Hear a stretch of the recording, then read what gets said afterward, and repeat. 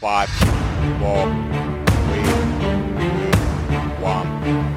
Liftoff. John Stockton, NBA Hall of Famer, all-time leader in steals, all-time leader in assists, and I have to say, probably a much better person than a basketball player. Don't be afraid to use your voice in your circles. Don't be bashful, but it's no time to be bashful. The FDA right now is passing this shot for 3-year-olds. When all the above things, it doesn't work, and we know it's harmful, etc. They keep doing it, so you can't give up the fight. Don't comply. I mean, if somebody says wear a mask, it's time for the mask to come off. You don't have to say yes. It may cause you may have to make a sacrifice, but in the end, it'll be better for your kids and your grandkids. Welcome to Flyover Conservative Podcast with David and Stacey Whited, where we break down current events and examine culture through the lens of conservative Christian values. Well, you've actually said that John Stockton was harder to guard than Michael Jordan. Yes. Because I guess that Stockton wouldn't react to your trash talk at all. He would just look right through you and keep scoring. Like a stone face. But it's a difference between him. I got to guard him 94 feet.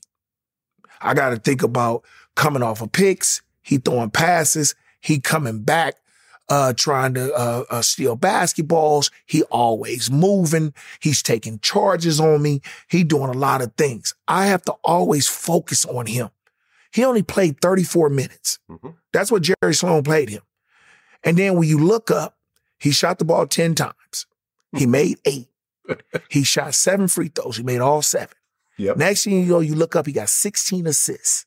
Then you think about it and you say, dang, he got 6 rebounds, and he got 5 steals. And I look up there and I say, man, he got 27, 16, 5.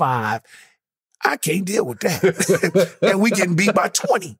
And I'm saying, and I'm done played the whole game, and I got 30, and I'm trying to struggle, and we still losing by 20. Yep. You know what I'm saying? So it's a big difference. And I done played 46 minutes, and he played 34. Mm-hmm. And I'm struggling with that. Yeah. So he was very hard for me to guard, and I used to hate going into Utah all the time. You know, you're hearing from NBA Defensive Player of the Year, Gary Payton. Today we have, I'm just going to list some stats, 10 times NBA All-Star, 2-time NBA All-First Team, 6-time All-NBA Second Team, 9 times NBA Assist Leader, 2 times NBA Steals Leader, NBA Anniversary Team of the 75th Anniversary, NBA All-Time Leader in Assists, all-time NBA All-Time Leader in steals, a member of the Dream Team. He was the first round, number 16th pick in the 1984 draft out of Gonzaga by the Utah Jazz. Played his entire career for one team, the Utah Jazz. But today, he is a guest on the Flyover Conservative Podcast, Mr. John Stockton.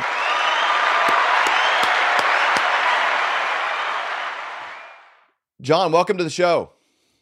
Thanks, David. Good to be here. Wow, you know, I wanted to list all your stats and do you justice, but we only have so much time for the segment, and then the credits would be rolling and be like, you know, thanks for joining us today, John. We have no more time left. What an unbelievable career you've had. Well, thank you. It was sure a great time in my life, my family's life. It's just a great time to be a basketball player in the NBA, and for the Utah Jazz, we were family there. So anytime it comes up, it puts a smile on my face. I'm sure you've seen that clip from Gary Payton. There's been a few versions of it. Now he kind of gets asked that every time he goes on any show because it's such a polarizing, thing, with Jordan. But when you hear him kind of explain that, it makes sense in that context. What do you think the first time you heard that? I doubt this is the first time you've seen that clip. Yeah, I mean, it doesn't surprise me about Gary. We had wars. I mean, he was young and aggressive, and he is a guy that got better every year. And he mentioned that he hated playing against us. And I know he says that as the greatest compliment. You hate it and you love it.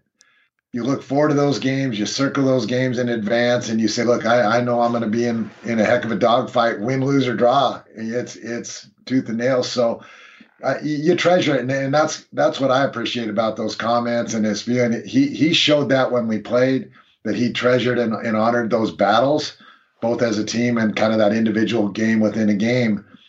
We always had some great tussles. A lot of fun. Well, that's kind of what you're famous for, is that idea of playing the whole court. He said, I got to guard him 96 feet. You couldn't blink. You couldn't exhale for a second. You couldn't be like, okay, I'm going to catch my breath for a minute. 6'1", 175 pounds of just persistence. Yeah, well, there's no other way to get it done. I mean, I don't fit any other picture of an NBA player, frankly. And so I can't play that game. I'm not going to jump over anybody and change the game that way. So I guess persistence is one of the major things, just sticking with it and being that bulldog that gets a little bite and then tries to get a little bit more, It's about, I didn't have any room for error. So I guess if he noticed that and if it was effective, then I'm proud of it. Obviously you're going to jump off the screen as your typical NBA player walking down the street. That when we're preparing for this, I remember the Dream Team that you're on, the original, and that was, carried a little more weight maybe even than it does, today, that original team. And there was clips of you having a camera, walking around that. I think our producer pulled that out. There's some funny cuts from that. I'll play this clip real quick. Fellow Americans, really not much different from Michael Jordan walking through here. Hi. Hi. Are you an American? But of course. You look wonderful. Why, thank you. You like the Dream Team, huh? Of course. We met Charles Barkley the other night. Did ya? He's a hell of a player. I see you got all the players right there on your shirt. Is Charles the only one you've ever seen? He's the only one I've ever met. Hey guys, do you know any of those guys on there? There it is. Jordan. What? Who? Who's that? That's my dad. That's your dad? Too bad he's not here. You play on a team? I do, yeah. Who is that guy? We're making a point that nobody ever recognized you. I hate this. I can't go anywhere without being bugged. That is such a funny clip. Tell me, if you can, walk us through that a little bit. I think a lot of people have seen that over the years. If you're my era, you remember that team specifically.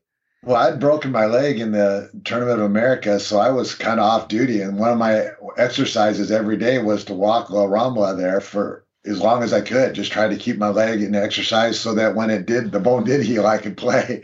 So I walked that every day, and one of the media's all around the Dream Team all the time. They noticed it and said, "Look, we'll hook you up with the camera. Would you mind walking around and doing it?" So we just added it to our normal walk every day, and it's kind of neat to see the kids and my wife, and that was quite an experience. We kind of got the best of both worlds, you could play at the highest level and be an all-star, and then just kind of slip out and go have dinner, maybe as long as you're outside of that arena, but definitely there you can walk around and have a regular life. Truly have been a blessing. In fact, that little video and the Dream Team changed that quite a bit. There was quite a bit more recognition after that, but that was really a great part. None of my teammates could walk anywhere. If you make the suggestion, "Hey, let's go to this restaurant or let's walk there," nope. They just get completely bombarded. So I was probably the one guy in that group that could get away with it, and I did it. We had an incident on the bus where the bus got stuck in traffic about 5 miles away from our hotel, and I just hopped off the bus and got on the subway. We knew the subway. Hopped on the bus. I was back an hour before everybody else, but NBA security lit into me after that. I was reprimanded rather heavily for that one. Oh man. Well, in that era, it was such because I think you were a part down to the very final cuts of the college run in 1984. Is that correct? That's right, all the way down to the very last one to be on the college team with Bobby Knight. But that was the first run where the pros played, and it was kind of almost like by how many points would you win, and those guys all playing together. It was the first time anything like that had ever happened. What was that like, even like behind the scenes, the practices? Because the practices had to have been a lot more competitive and tough than the games. It was basketball heaven on so many levels. It's really hard to describe. It's, first of all, being asked to be a part of that team. I thought they were joking. Those types of things don't happen to guys like me.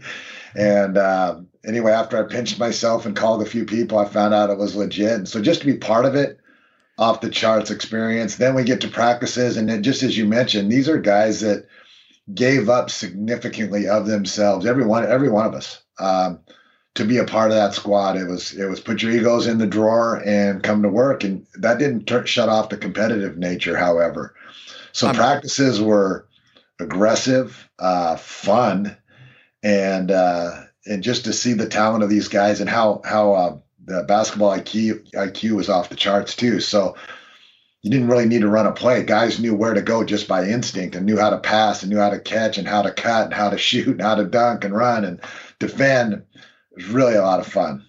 Well, and everybody on that team had probably always been the alpha dog all the way back. You were the all-time scorer in Spokane High School and Gonzaga Prep, all the way so it's like every level for all of those guys, wherever they came from, they were the biggest deal from wherever they came from.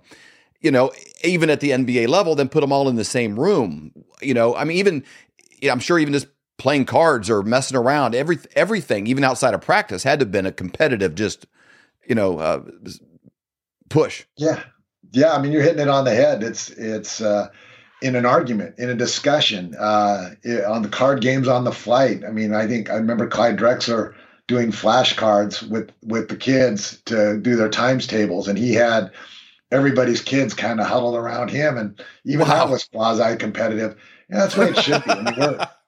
We're supposed to push the envelope a little bit. That's how you get better, and you want the best for people that you love, and so I don't think that's a bad thing. Yeah, I'm sure if somebody just wadded up a piece of paper and threw it in the trash, somebody probably go get it, take a step behind them and close one eye and do it, or somebody would swat it away and do this or something. So. Every single phase of it. In that process, when I say NBA, I want to go back actually in your career a little bit, but as an NBA player from Dream Team and NBA Finals and playing against, Jordan and so many different people that you've competed against, who's probably the toughest competitor that you've ever come across? Are you having a hard time sleeping at night, thinking, what am I going to do about my finances? Times are really changing. They're changing fast. Let me give you a quick example of how. In 1920, if you had a $20 bill and 1 ounce of gold, you could go into any men's clothing store and buy an entire suit. You could buy the jacket, the shirt, the belt, shoes, the whole bit.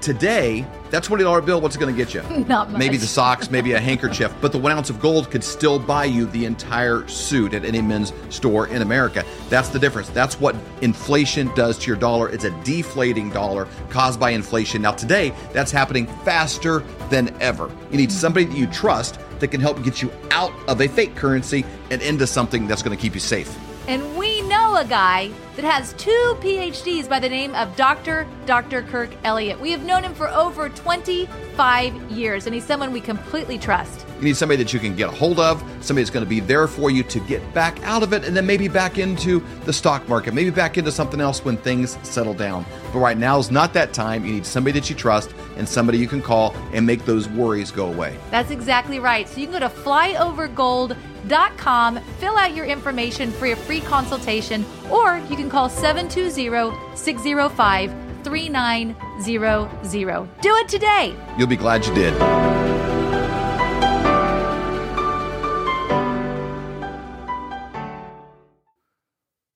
Well, you could take just about everybody from that dream team you just showed, and they'd fit into that category. Certainly Michael Jordan has some competitive instincts that I think are unique. Remember playing ping pong with him once at the Olympics, and wow. We're just smacking around. I'm thinking it's all fun and games, and wore that one pretty quickly. And you understand that he brings it every day for everything, and you can either look at that negatively, or you can look at it, wow, I respect that. He brings it every day. He wore the yoke. He said, look, maybe he said I'm the best player ever, and come prove me wrong. And I thought he answered the bell. So I appreciate competitiveness like that, even when it doesn't end up well for me. When you were a part of the college team with Bobby Knight preparing for the Olympics, and you were part of that program, you got to meet a young man at that time named Karl Malone. And go back maybe the first time you met him, because that's a name that just kind of became synonymous with you, like Batman and Robin or Peanut Butter and Jelly. You guys became like the dynamic duo for an era of basketball. Well, thank you. The Olympics that trials was as tough a test as I'd ever been through. So it was 3 2-hour practices a day. You started with the guards, then you got guards and forwards, and then you combined all 5 at the end for the third practice of the day. And it was, you had to bring it, first of all, every moment of that. And then when you had downtime, you had to eat, get your legs put up and relax. And so there wasn't a lot of extra socializing and whatnot. But one day at lunch, There was an empty table. A lot of the tables were full. This one wasn't empty. I plunked down on one end.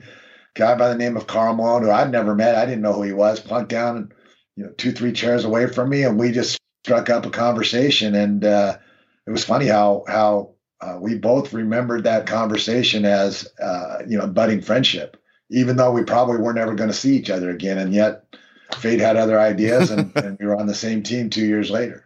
It's unbelievable. There's a play that you guys didn't invent, but you're synonymous with it, and nobody really seemed to be able to stop. A little something called the pick and roll, and you guys it was almost funny watching you work off of each other and how you can consistently do that and get open. Well, that was fun. I mean, you're right. It's part of the game. It wasn't all of it. Jeff had to go out. We had guards setting screens across the lane for Carl all the time, and Carl's really kind of a special talent. He doesn't get mentioned much in that group, but one of the greatest of all times, in my opinion. And, we worked through him a lot. We set screens for him. We tried to set up mismatches, but it didn't matter. He could catch anything and finish anything. And I had the luxury of playing with him for, 17 or 18 years. So, really, really enjoyed learning how to handle the different concepts that they tried to use defensively. And I think that, made us both better. 17 years of playing in the NBA. I can't even fathom the number of practices that you guys went in together, the amount of warm-ups you went together, the amount of times you guys got taped up, and the amount of after-game conversations and trainings after off-season. Now, that's a lot of hours to log with somebody. And he's one of these guys you just never hear anything but good about. Yeah, he's a special man, not only in my life, but I see how he is in his community too. And he's just an extraordinary person. He cares about everybody, and he just amazes me with his generosity constantly. And yeah, I played 19 years, all but one with Carl, and he played, I think he played all but 1 year with me. So it helped us both.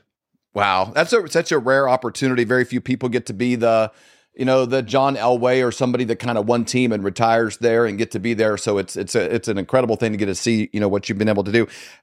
You're here. We're going to talk a little bit about voicesformedicalfreedom.com, a website. People can look at it. If you're listening in on Apple or Google or in the podcast platforms, radio platforms, you can't see the screen. You can go to voicesformedicalfreedom.com. You've recently started a podcast with Ken Rutgers, a Green Bay Packer, Hall of Famer for the Green Bay Packers and their organization, speaking out about probably something you never would have predicted, being a voice in the medical community. But I want to kind of maybe circle back to the beginning. We kind of started at the end. Let's go back to the beginning. You were a part of the, I don't know what you'd want to call it, but you were almost like groomed and bred to be a Bulldog. You grew up in the Gonzaga program, your family, I think your grandfather. I mean, I don't know how far back, but you're almost more Gonzaga Bulldog than the school itself. Talk about that process and what that meant to you coming up, because you were the Spokane High School. We were just in Spokane recently for an event. It's a beautiful town, beautiful area right next to Idaho. We went over to Coeur d'Alene and we spoke at an event there with Mike Flynn and Clay Clark and a whole group of people, and Eric Trump and some people there in Coeur d'Alene. I thought this was the most beautiful place I've ever been in my life. It's just spectacular. You grew up into high school there, then you went to Gonzaga, and then NBA Hall of Famer, then kind of come back to the same small town. That's just almost like a Hallmark movie. Well, home is home. And I came up through the farm system they used to joke about when I was in college. They made fun. The name of this saint that Gonzaga is named after is St. Aloysius Gonzaga. And I went to St. Aloysius grade school, Gonzaga Prep High School, and then Gonzaga University, all within walking distance of my house. And I think that's probably pretty unique. And, I think I mentioned once before, I was probably the only guy still living at home that was playing his first year in the NBA. So when I got home, still living with my parents. So a little bit different upbringing. Yeah, it's a pretty incredible opportunity to be able to come back there. A lot of people have this idea of, I'm growing up in a small town and I'm too big of a fish for this tank, and they get in the NBA and it's, all this. They want to go to, Miami in the off seasons and LA and New York and be this. But what was it maybe about your upbringing that made that wholesomeness and familiarity like okay for you? I don't know. We just had my parents were outstanding people. And we just, when my brothers and sisters get together, we talk about that, how fortunate we were to have them, and the rules and the things that they taught us as important. You greet people, you shake hands. My dad, you get a firm handshake, you look people in the eye, you say please and thank you. Those little rules that those are just a small example of do pay off, and they do pay off when you go to the glitz. So, I think back on that a lot, and it's just such a great way to live. It's such a great way to raise our own children. And when I finished playing, I love Salt Lake. The only other place that I'm familiar with, of course, I haven't been everywhere, that it's like that, where the family's first. And, that was a close second, but my family was still back in Spokane, still is. And, I was anxious to get back there and continue my life. If there's an NBA town version of what you would describe as your family norm, it probably would be Salt Lake, Utah. Well, certainly on the surface. I know Salt Lake has problems just like every other big city. But all in all, I think people really, really value families. They really value sticking together and trying to do the right things. But it's I was very fortunate. I didn't think that when I got drafted there. I was delighted, of course, but I didn't know anything about Salt Lake other than they were the Mecca of the Mormon Church. Yeah, and then you kind of got entrenched with it. Your name's synonymous with that town. Still. And I'm not Mormon, but Frank Layden said when he drafted me, he said the reason he drafted me is because I'm Irish, I'm Catholic, and my dad owned a bar, so it made me the obvious choice. That makes it for a good fit. So you retire, you come back to Spokane, you're still intertwined, and you host their local basketball tournament. There's different things that you're a part of. Talk about your involvement at Gonzaga University post-career. Well, mostly it's been on obviously you get to see the Zag games. I mean, my kids love the Zag games. I grew up sneaking into the gym, selling programs to get in. Any way I could watch Zag games when I was a little boy, I did it. And then we tried to get into rap ball games to play with the Zag players when we were younger too. And that didn't happen very often, but when it happened, it was a special treat. So I get back and I just felt like I was jumping right back into it. I used to train yearly with the Gonzaga guys. They'd come back for school.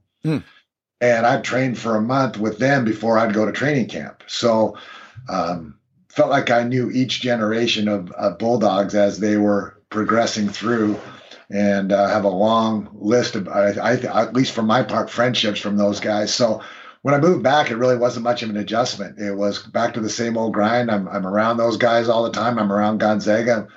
The guy I worked out with that trained me every year, Steve DeLong, the trainer at Gonzaga, was still there. And we lifted weights 3 times a week together. And, so there's just so many connections that were all revolving around our neighborhood and Gonzaga. The game of college basketball changed a lot through that era. Now we live in Kansas City, so our NBA team is called the University of Kansas Jayhawks. That's our NBA team here. But the idea of a one and done player and the way recruiting was done, sort of in a way. This, again, I'm not a sports podcaster. I'm just a fan, of sports in general.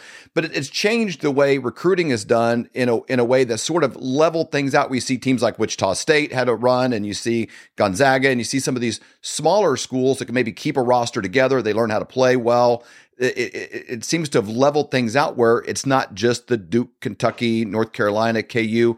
In the tournament, there's always a run of a mid-major kind of a program that's been able to be coached well and formulate a team that could play and compete with players that maybe have a one-and-done resume and are going to check off the box of going to the NBA. Have you seen that change a little bit with even like Gonzaga compared to when you were growing up, when you were in high school, and then throughout your NBA career compared to what they've become now? Oh, you bet. When I was sneaking into the gym, they didn't have any guys that were even drafted into the NBA, even when they had 7 rounds of draft choices. So I didn't grow up around that. Now they're getting guys that are coming in. They know they're coming for a year and then going to the NBA, and trying to balance that with the guys that that it's hard to beat a team that's played together for 3-4 years that they know each other's thoughts. And so to try to blend that's been difficult. And I think, Coach Few and the group here has done a great job of doing just that. However, the rules are continue to change. As you mentioned, they have NILs, name, image, and likeness, which is a form of paying players, which now, it's going to go back to the highest bidder. I'm really concerned about some of the things they've got going. The NIL is one. The portal is another, where guys can just not like their season, not like their coach. Maybe they got, picked on a little too much. They just switch schools. And I don't know. I think you miss the lessons that you need to learn in order to progress by just switching and finding a greener pasture. Each sport kind of approaches that different. Baseball and the NFL, has regulations and different things. NBA's kind of gone every direction. They've gone straight high school, on, and then they've got the 1 year requirement. Now, what do you think is the best for kids coming out? I throw in my 2 cents. I look at this as a dad and raising my own kids. I'm like, I don't know. And even myself, it'd be kind of tough at 19 years old to be in a different hotel suite every night and the kind of options that can afford. Just the process, I think, of college is very beneficial. But again, there's so much money involved. How do you handle that monster, that dog that's kind of got off its leash a little bit? Well, for me, I go back to the same old values mom and dad taught. I mean, the European model is if you show promise and you have size in the body as a 13-year-old, you may move away from your parents right then and there and go to these academies where you're living, doing basketball. And these kids come out speaking multiple languages, well-educated, pretty tremendous basketball games to promote themselves and do whatnot. And yet I'm not sure I'd ever sacrifice my 13 through 20 years with my family. How do you ever replace that? And so, there's always trade-offs and there's always an exception to every rule. I certainly wouldn't have been able to play at 18 years old at any level other than where I went. I was probably 150 pounds and wasn't shaven yet or anything. So, but some of these kids come out at 18 years old, they're grown men and their games are mature too. And how do you hold them back? I don't know. I think you've got to keep an open mind about it and try to take each case as it is. It's certainly a different game with a lot more money involved than ever before. Just March Madness alone, generates more, revenue than probably, Naismith ever thought there would be, in the whole world put together, as this thing evolved. So let's fast forward just a little bit to you're retired. You're kind of the face, I'm sure involved in every facet, there, public wise at Gonzaga University, still living in Spokane. And then 2020 kind of happens. We head into COVID and the government begins to adjust to this and everybody's trying to figure this thing out. Let's maybe talk a little bit from your perspective. When's the first time you began to hear of coronavirus and this thing in China and it's coming here and press conferences with Trump and Pence and this begins to happen? And at what point did that start to seep into your actual world? We hold these truths to be self-evident. All men and women created by you know the thing. We will shut you down. We will cite you. And if we need to, we will arrest you and we will take you to jail. Period. I wasn't thinking of the Bill of Rights when we did this. But no amendment to the Constitution is absolute. God actually spoke to me. He spoke about sacredness. He said to me, Kim, what I place in many, many people is sacred. And if anybody touches what is sacred to me, then it is the end for them. So what I've done in the United States of America is sacred. And there are people on every side that are trying to destroy what I deem sacred. And it's not going to happen. This is the definition of criminal conspiracy, racketeering, and collusion. This is not a theory. This is evidence.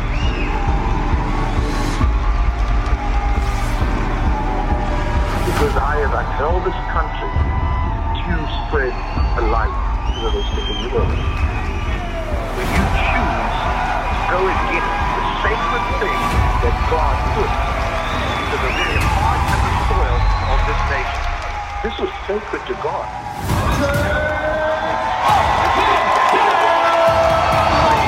This Reawaken tour is literally what it means. It has reawakened the American heart.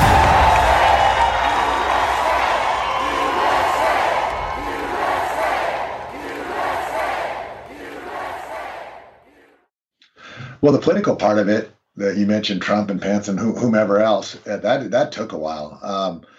The whole notion of vaccines and viruses and whatnot, I've been kind of working on it, aware of that for 30 some years. I'd become acquainted with our team chiropractor in Utah, Craig Bueller, who was more into holistic health. And I thought he preserved my body through those long seasons, 19 of them. And I didn't miss many games, and I credit him with that. And so he earned my trust over time, and he kind of started suggesting when our kids started being born, and maybe you want to, take a look at these vaccines and maybe lean away from them a little bit. And I go, yeah, whatever, buddy. We all need them. And, I was a hard sell. And so it took a number of years for me to start seeing that, hey, maybe there's something to that. Maybe the flu shot, for example, it's you pick a flu out of a hat and say, this is going to be the disease of the year. And you inject people to so-called protect them, the young and the old, to so-called protect them.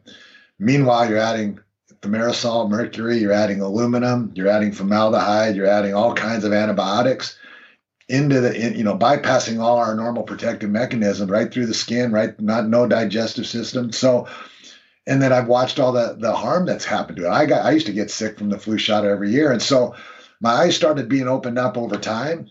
And, as I read into it and watched more and more stuff and learned more, and then started seeing that, there's the chicken pox vaccine. I got the chicken pox when I was a kid. We used to try to get the chicken pox. Yep. They'd have you around kids that did it. Same for us. Yeah. I got the mumps. I got the measles. You don't, unless you've got other issues, you don't die from that stuff. And so, viruses are part of our system. We have as many viruses and bacteria in our system as we do human cells. It's not about us or them. It's they're seeking to flourish. We have to stay in balance. If we're healthy, we don't have anything to worry about. So when this all rolls in, I'm not worried about it. I'm not worried about a virus. I kept track of my body. I try to be good nutritionally. And if you do get it, then you treat that nutritionally. You treat the organism, not the disease. You don't try to kill the disease. And so when it came, I was comfortable. I was comfortable with my family, but I could not have guessed the government intervention. I could not have guessed how many institutions that we count on, our churches, our universities, our governments, the health district who's supposed to look after our health, the CDC is supposed to look out after our health, all of them abandoning health and every rule that they've ever been sworn to uphold. They go the opposite way. Let's get masks on. Let's take more chemicals into our bodies. It just became absurd so quickly that I felt, I think I mentioned earlier that I'm not looking for the limelight, but now I'm looking at there's no way I can remain silent. It's this isn't okay what they're doing. When did you begin to realize that maybe having a position of being rational and gathering data was so polarizing? Because it had to have been long before that, because you even mentioned the word vaccine. If you're like, it's interesting. Have you looked at this? And even if you reference a study, people will reject looking at it. And it's almost like you're suggesting, hey, have you ever considered drowning kittens or something? It's like, how could you say that? You're sick. You're sick. You're a sick freak. Just by, maybe offering to look at a study. That kind of reaction. Where in that process did you begin to realize that, this isn't like talking about, do you like country music or rap music or something? This isn't like, do you like pizza or tacos? This isn't like any other kind of discussion of considering maybe even a delayed schedule with your children, even just tapping the brakes and maybe let's just slow it down and not do it all day one. Like, how much aluminum can the body handle? Have you ever thought about that? And people say, I've never looked at it, but you're crazy for even bringing it up. Like, when did you begin to realize that you're dealing with an indoctrinated mind versus an open discussion like anything else you'd come across? Well, that took a while. I mean, I mentioned we were 30 years into this process and really, frankly, the whole COVID thing peeled the curtains back. And so you no longer look through rose-colored glasses at any of it, and it all becomes so obvious. But you go back 30 years and you say, well, this vaccine may not be the right idea. And then you go into your doctor and the doctor says, well, your daughter needs this or your son needs this. And you go, well, I think I want to read up on that. And they turn your back to you and don't respond and don't treat you anymore. And I'm going, well, okay, what was that? Did I see that? And you doubt yourself for a while. then that process went in. As I mentioned, we have 6 kids, and each one, the earlier ones, got a few more shots early. We send kids out of the hospital with 2-3 shots now, and they're required, and the doctors do it without thought. And if you don't watch them closely, if you don't demand no, your kid's coming out with shots, and anything that happens after them, you're altering their health for the rest of their lives. Whether they're occupying white blood cells, which those things do, vaccines enliven our immune system to attack foreign things. So either you occupy some that you may never have to use, or you actually cause long-term problems. And the list is long. You start looking, MS, autism, asthma. All you got to do is look at the flyers, the things that come in the boxes of those, and you can see what they're admitting to. We're not making this stuff up. So anyway, answer your question. It took a long time to get to where I felt comfortable knowing that, hey, there's something a little bit more than opinion here. Right. And maybe need to have a little bit more of a voice in opposition. Yeah, it's such a unique thing because here's a cup. We could agree on that. It says Fly for Conservatives on it. We got that. Now, we can start having a discussion about what's in it. I can tell you it's full of gold coins. I can tell you it's full of motor oil for my car. I can tell you it's full of Coca-Cola. Like, we could start discussing it, but we could definitely get a people around here. We could gather, maybe take a sample. We could actually have a conversation about what's in it. You could look at it and say, what's clear. It's not motor. Like, we could talk about it, and gather information. And this particular topic, is just, for some reason, it's taken off the table in such a unique way that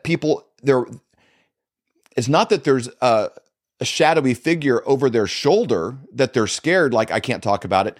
They're so programmed, I think, from marketing and the pharmaceutical companies that at some point, whether that's the doctors, I don't know exactly where it all begins, but it's not even a discussion. And so that's what I saw happen with COVID when it began to be introduced. Anyone who had an opinion, it seemed very like the opposite of science. You see people deleted if they said, well, at this hospital, we're doing this, this, and this. If it wasn't exactly in tune with what Fauci was saying, they were deleted off of YouTube. You never heard from them again. It was almost like in Roman times, like, hey, it's family. Everybody's been deleted from, the face of the earth, which is unique and seemed very unscientific. Well, this is a very intentional thing. And I remember 2020, somebody sent out a video that called The Plandemic. And I literally saw it, grabbed it, subbed it aside. I go, yeah, these guys are a little out there. And, probably 5 months later, once I knew that whatever it was, there was accuracy to it, I went back and grabbed it and I go, wow, these are credible people. These are a lot of PhDs, a lot of everything, and they all make sense. And so, but it took me a while, even after 30 years of kind of anticipating this, it took me a while to say, look, there is some indoctrination to this. And you see how they get they get academia. So Anthony Fauci has $7.6 billion to mete out for grants each year. And so if you're a university and you get a $50 million grant, you keep 25 of it just in your pocket. The other 25 you can use for your research. He's never ordered a research on the damage to vaccines, never, not in his 45 or 48 years in office. Meanwhile, if you're a university, you're not biting that hand that feeds you. You're going to get not only that money, but you get royalties if you created a drug that can get through the FDA and be marketable. You get the royalties get some of the royalties from that as well. So again, you're back to not biting the hand that feeds you. So every doctor that comes through over the last, call it 40 years, but maybe it's 20, maybe it's 10, believes this wholeheartedly because that's the narrative they're being taught from day one. And it's hard. I know. There's things I learned as a child that it's hard to give up. You don't just want to give up those deep set beliefs, but there's money behind it. There is a lot of planning behind it. And that's what a lot of smart people are up against. So we kind of ran into there was a lot of goofiness we saw come out from there. A lot of us became social media memes and, different things. I think a lot of people just fear, when COVID first came, it's like everybody's going to die. CNN, everybody's got a death toll ticker at the bottom. It's just almost like a stock ticker. They're almost celebrating it, keeping people in a state of fear. Their ratings went through the roof. As that unfolded, people spraying Clorox on their boxes if it showed up on the porch. And everybody had a different response to it. Globally, the mask, became a thing, and then people would kind of rationally look at it and think, well, they would breathe in smoke or something and then, blow it out through the mask, and kind of, scientifically, and then it became kind of a joke that it's like keeping mosquitoes out with chicken wire, kind of those kind of things. And you could look at it scientifically, but then it sort of became a virtue signaling thing of I guess I got to participate in something. And they could have made it, I think, just when you walk around town, put your finger on your nose and let people know that you care, that they care about you caring. And it became more about that than actual real, I think this is helping me. But the mask mandate kind of became a little bit more of a social group identity. Hey, I at least want you to know that I care. Kind of an idea that sort of everybody accepted without a whole lot of resistance in a lot of the country. Yeah, there's a lot to add to that or join in on. It's like a Scarlet A. If you never read the book, never required reading in school, the Scarlet Letter. Yeah. It's a way of branding somebody. You're branding the other guy by making him wear the mask or not wear the mask, and so that's kind of an ugly business, and it certainly happened. And then you talk about the deaths that were reported at every level, and attribution became such a big part of that. So hospitals were being incentivized. They received more money if a person who died recently died of COVID. And so it doesn't take much. I've witnessed it in my own family. What people put on death certificates isn't necessarily what the actual death is caused by. There's between dying of COVID and dying with COVID. Right. And if you died with COVID, the hospital gets, let's call it $20,000 more per patient that pass away on that. Well, maybe that's not that big of a stretch to change that just a titch. And it happened. And so attribution, there's no pneumonia in 2020. There was no, what's the other, flu deaths. That's a drop of 2 million people right there. If you're going just statistically, just fell off the planet. They didn't happen that year, but all of a sudden you had 2 million COVID deaths, which scared the heck out of people worldwide. So you can see the intent here and the planned nature of that. So, but getting back to the masks, they, even now they're all acknowledging. Anthony Fauci wrote a letter in 2007 saying the Spanish flu was more misdiagnosed pneumonia caused by masks. And yet here we are, he's pushing masks for this one. So it's just absurd top to bottom. And so that began, so you kind of took a position of I'm not going to participate in silliness, I guess. I'm not going to put words in your mouth, but your behavior became aligned with what you knew to be true, not what you were pressured or wanted to be virtue signaled by an environment you were in. Is that accurate to say? Yeah, it's accurate. And yet I wasn't even perfect in that. You look at it and you say, you rule out real quickly the shots. The shots are horrible. They're turning out to be deadly, but you didn't have to know that in advance. We know they're not good for you. They're not tested. We don't know what's in them. Who would put that into their bodies? I certainly wouldn't. Then they say, okay, well, if you won't take that, then at least if you'll wear the mask and you'll test, well, maybe we'll let you out of it. Well, I said, no, the testing isn't okay either because it's an invasive process. You're going up right next to your brain with, well, God knows what's on a Q-tip, maybe nothing.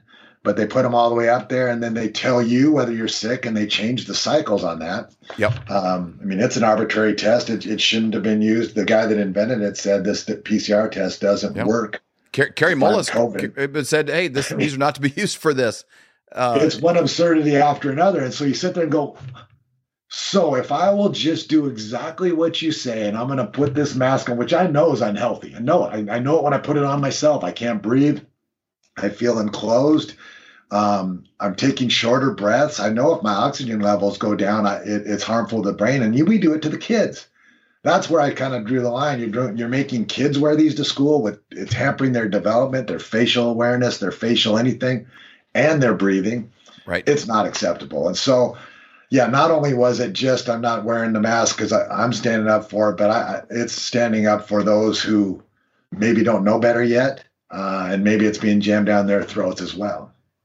So talk about your involvement in relationship. We got a kind of the elephant in the room with Gonzaga. And then maybe even, the NBA, I've not heard as much with that, but you're coming from a profession that's taken a unique stance on it compared to most professions and careers that you could have been coming from. Well, first the NBA, and I'll work back to Gonzaga, I made efforts to try to share what I had known up to that point with them and things moving forward. Hey, look, this is going to happen. This is what's going to be pushed. This is da-da-da-da-da-da. In fact, the whole crisis, if you will, maybe worldwide, started with the Utah Jazz. Rudy Gobert tested positive. He wasn't particularly sick. He was going to play that night, and a trainer comes running out before the game, says he tests positive. So they shut down that game, which caused the domino effects. Now then the NC2As, then other pro sports just started shutting off games, and then leagues, then seasons. So it was kind of the linchpin for everything. So I tried through the owners of the Jazz and through the the heads of the NBA just to try to get word out that this isn't the crisis that is being portrayed, and I, as I guess expected, fell on deaf ears. So then we get to Gonzaga, and they just said, "Look, you're rather visible. There are other people that weren't wearing masks, but you're rather visible. You got to wear a mask." I'm not doing it. I can't do it. I can't look across at these students and tell them that this is okay behavior for them or anybody else, and because I know I'm a visible character there. So they said, well, then we have to remove you of your tickets. And it was all friendly. I mean, these are people I know and still know.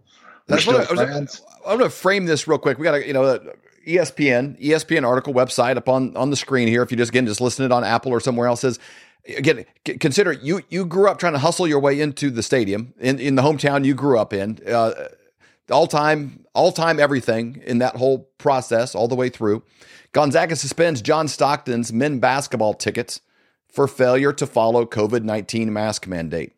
That seemed silly the day that it came out, and it's aged poorly. Do your feet ache and throb in pain with every step you take every day of your life? Well, kiss those days goodbye with slippers from MyPillow.com. How about that flimsy, flat little excuse for a pillow that's nothing but 8 hours of disappointment, causing you pain in your neck every single night? You can wake up with nothing but butterflies and rainbows around your head with a MyPillow pillow. Those hardwood floors hurting your old bones? No more with a MyPillow dog bed. Are your towels worn thin, flimsy, more patchy than Joe Biden's memory? There's nothing better than absorbent towels from MyPillow.com. For all of these products and more, go to MyPillow.com and use promo code FLYOVER for up to 66% off. Looks like you've been sleeping well. Megan, he's back. The MyPillow guy. And you're looking good. Still feeling good. Well, just when you thought it couldn't get any better, we've got the best pillow ever, MyPillow 2.0.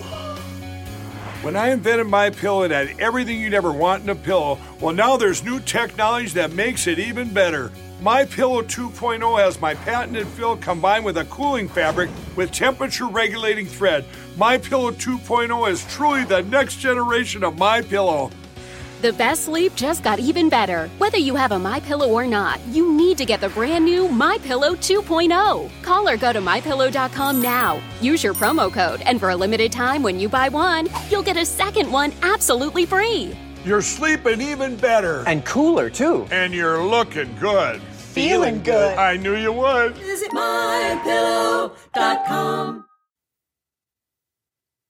Pretty well said. Having said that, I don't know if you want to jump this far ahead. So that season comes and goes. No more games for me and my family. And the next season comes along. Of course, all the mask mandates have now fallen by the wayside, of course, because they were absurd to begin with. And I'm reading a thing that Gonzaga sends out all the time that says requirements for school. You still need to be fully vaxxed and fully boosted. That's a requirement for school. I go, how can we still be thinking this? We already know it causes harm. We have the evidence. We have the data. We were the test. So 21 to 23, we were the test. that they were supposed to do beforehand. We now have the data. It's harmful. It's harmful in every way, and it's not helpful. It doesn't prevent disease, doesn't prevent you from getting it or from receiving it. And yet we're still forcing these shots on our students. And I said, that's just not acceptable. And I said it just like that. They said, well, we offer religious exemption. I said, that's not good enough. I said, you've taken away the personal philosophical exemption, which was required by the Nuremberg Code since 1945. You're required to just be able to say, I'm out.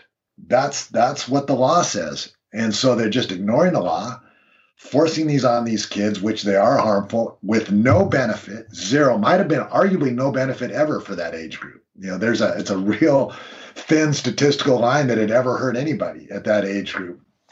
And yet here we are. And it's impossible for me to stay silent at this point. It's impossible for me to say it's okay. That's why I'm here talking with you. I want to be a function of change in that regard, but they just re-upped it. They said, we're keeping it through the semester. I mean, not only did they not get rid of it, but they reaffirmed it through the end of the semester. And I just don't even know what to do with that, other than I'll give up what I can. My tickets are a pretty small price to pay. I love the games, don't get me wrong. I've got a young man playing on the team, Anton Watson, who I coached. And I just love watching him play. And it's hard not to go out there and support him. And yet you got to give up something when you believe in it. You got to stand for something. What an interesting situation for you to find yourself in. Now, talk about the conversations with you and Ken Rutgers, coming this with an NFL background, NBA. You guys are both the tops of the top, both first-round picks in your profession, coming out of college. You guys understand the collegiate athlete realm. You understand the professional athlete realm. But we're looking at a global situation of young men. Let's just talk about young men specifically dying suddenly, falling. And because they're unwilling to really look at this clear-eyed and discuss it, it's just being ignored. That's not happening over here. It's still somewhat speculative, but the numbers and statistics that you guys have brought up on your podcast comparatively to 2 years ago, 3 years ago, the baseline numbers that we're looking at, it's clear there's harm being done to young athletes specifically over this vaccine that is also clearly unnecessary for a healthy young man in that demographic. Just speak to that as we close out. Where are we at right now? This podcast will live and it'll be kind of, time stamped as well. What do you have to say in respect to that, to the past, how we've dealt with that, and then maybe to the future as they look back on this? We're putting numbers that you guys have shared from your podcast on there, voicesformedicalfreedom.com, the website, podcast by the same name. Well, we know it's harming athletes. The data's all there now, and it's not my data. I think if you've read the book Cause Unknown, I recommend it. Ed Dowd. It's a quick read, and yet it's got QR codes where you can actually see the people that are injured and died. And these are people with families. These are children, sons, daughters, mothers, grandparents, whatever, with families that just died because of these shots. Tip of the iceberg, frankly, absolute tip of the iceberg. It's not including neurological disorders, which are rampant. It's not counting the diseases that have jumped through the roof. Cancers, in some cases, are up 1,200%. Miscarriages, 600%. Stillborn births, almost all these horrible MS, people that have been in remission. There's probably nobody out here listening that doesn't know somebody right now who suddenly just got stage 4 cancer, bam, and is gone already. And you go, well, how did that happen? So the athletes is the tip of the iceberg, but it's really obvious because these are people in the best shape of anybody in the world. That's what makes it so glaring. It's so glaring. It's so obvious. So that's why we try to use it, and the data's there. But neurological, we won't know reproductive things for 20 years. Clearly, this affects reproduction. It does with giving birth in the first place, but in all things, sperm counts, fertility, we won't know that for years. And they're just blowing it off like it's nothing. Just take the shot, which doesn't work. And they're acknowledged that it doesn't work. Our producer's scrolling through a site here that lists specific cases, names, situation happened. It's not hundreds It's hundreds and hundreds and hundreds and hundreds and hundreds and hundreds of specific cases. And what I like about you guys shared this on your podcast, but we're so burned out on stats. How many trillion our government's in trillions of dollars of debt? How much is a trillion? How much more is a trillion than a million than a billion? I mean, these are numbers. We're just so bombarded with this stuff. Every one of these numbers is a person. Yeah. And the majority of them were forced to take something that with a clear mind and no fear, I wouldn't give to my dog, taking him into the veterinarian. If it's untested, unproven, but we're going to give him a vaccination for something that there's almost a less than 1% chance of everything happened to him, I probably would pass on that with my Doberman. It makes you wonder if those shots for the dogs are even anything but money makers, So we've interviewed a bunch of people that have been damaged. Some of them were actually in the test studies. Fascinating stories. And you can get it on Voices for Medical Freedom. You can see these interviews, and they're just telling their own stories where they immediately go into paralysis issues and report to their doctors. These are part of the tests. These are, part of the studies. They're supposed to be, their things are supposed to be recorded. They were removed from the test, told to take the next so-called vaccine. And they won't acknowledge that it even happens. They call it gaslighting or something. They won't even acknowledge that it's happened. So these people don't know where or how to get help. It's really a sad and tragic thing. And that's why in my opinion, we've got to keep vocal about it and keep sharing these things. That's why we're doing what we're doing. And I appreciate your courage to do this. Everybody likes to, look back and think, oh, if I was alive during this era, I would have done this or I would have done that. And then the question I always ask is, what's one thing you're sacrificing right now to speak up for what's right? That's cost you, something. And for most people, when push comes to shove, it's just easier to kind of blend in. I'm so thankful for you. Our family is thankful for you. And I know the statements that you're making now will age very well. I want to drive people to make sure you go to voicesformedicalfreedom.com. Your list of topics, your conversations, you guys speak with clarity. You have the brightest minds that possible about this. And you look at real data. It's not bombastic. You're not trying to be polarizing. You're just saying, I'm alive right now. I'm accountable for what I know. And you have the courage to speak up. John, our motto in this show is get people to wake up, speak up, and show up, to take an action, even if it's a small action and they feel like maybe that's not significant. As we close, what encouragement do you have for listeners, that are hearing this information and they think, oh, I've heard this and I've heard this, and they think those are just isolated and they feel something, is going on. What do you have to say to them in this era that they are alive in and they're witnessing? Be afraid to use your voice. You've already said it. Don't be afraid to use your voice in your circles. Don't be bashful about it. It's no time to be bashful. The FDA right now is passing this shot for 3-year-olds. When all the above things, it doesn't work and we know it's harmful, et cetera, they keep doing it. So you can't give up the fight. Don't comply. I mean, if somebody says wear a mask, it's time for the mask to come off universally.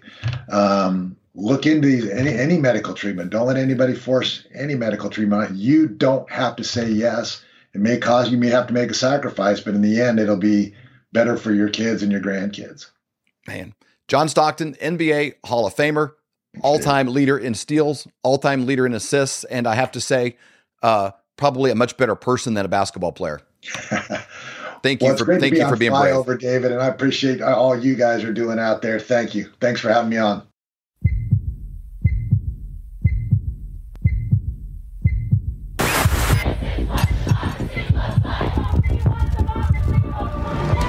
We are here to defend democracy. Misinformation poses a threat to our nation's health. Climate change is an emergency. Democratic socialism. Codify women's right to choose. Hell yes, we're going to take your AR-15.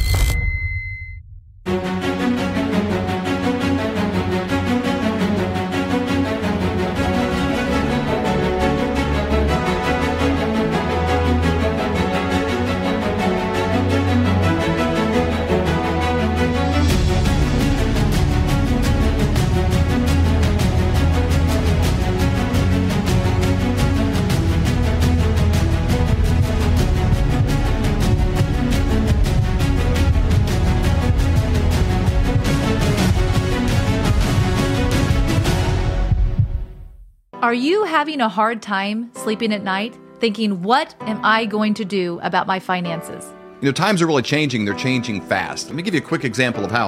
In 1920, if you had a $20 bill and 1 ounce of gold, you could go into any men's clothing store and buy an entire suit. You could buy the jacket, the shirt, the belt, shoes, the whole bit.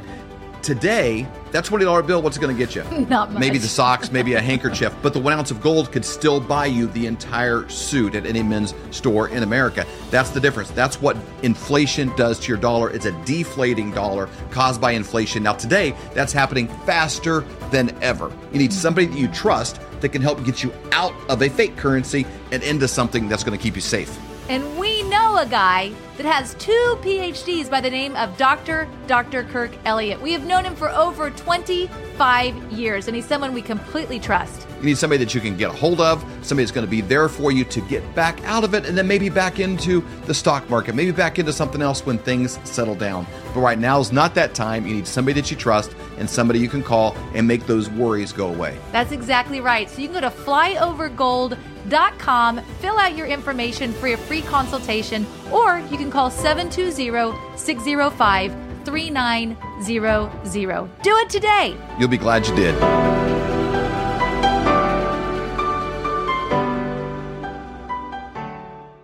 Hello, Flyover family. Join me every Wednesday for the Prophetic Report at 11:11 Central. You can find it on Rumble. You can find it on the Flyover app. We have such an incredible time of hearing from all of these different prophetic voices like Robin Bullock, Julie Green, Barry Wunsch, Amanda Grace, and Hank Kuhneman.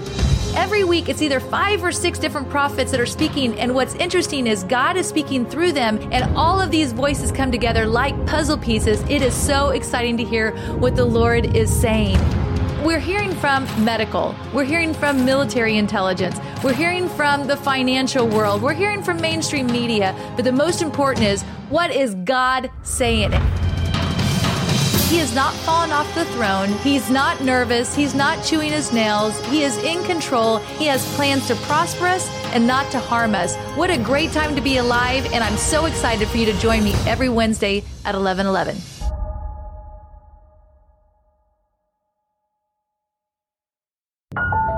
Have you ever wondered about ancient civilizations or the moon landing, chemtrails, the Nephilim, demons?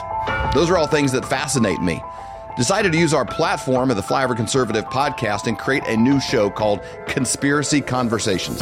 Every Saturday morning, we get together with some of the brightest minds in the world that have spent thousands of hours on a topic, churning through the research, looking at things. They've traveled, they've been to the locations, they're looking for the truth because they're as curious as you and I are about what's true. What is really true about our past, where we came from, where we are, and where we're going? We don't bring on guests to iron out their wrinkles and find out the things that we disagree on. No more than I go to the grocery store and try to put everything in the whole store in my cart. I just try to walk out with better ideas than I had when I walked in. If you got something inside you that's like, what about that? I don't even know if I agree, but I would like to hear them out. If you have an open mind and a curious heart, we've got a show for you every Saturday morning at 8 o'clock, conspiracyconversations.com.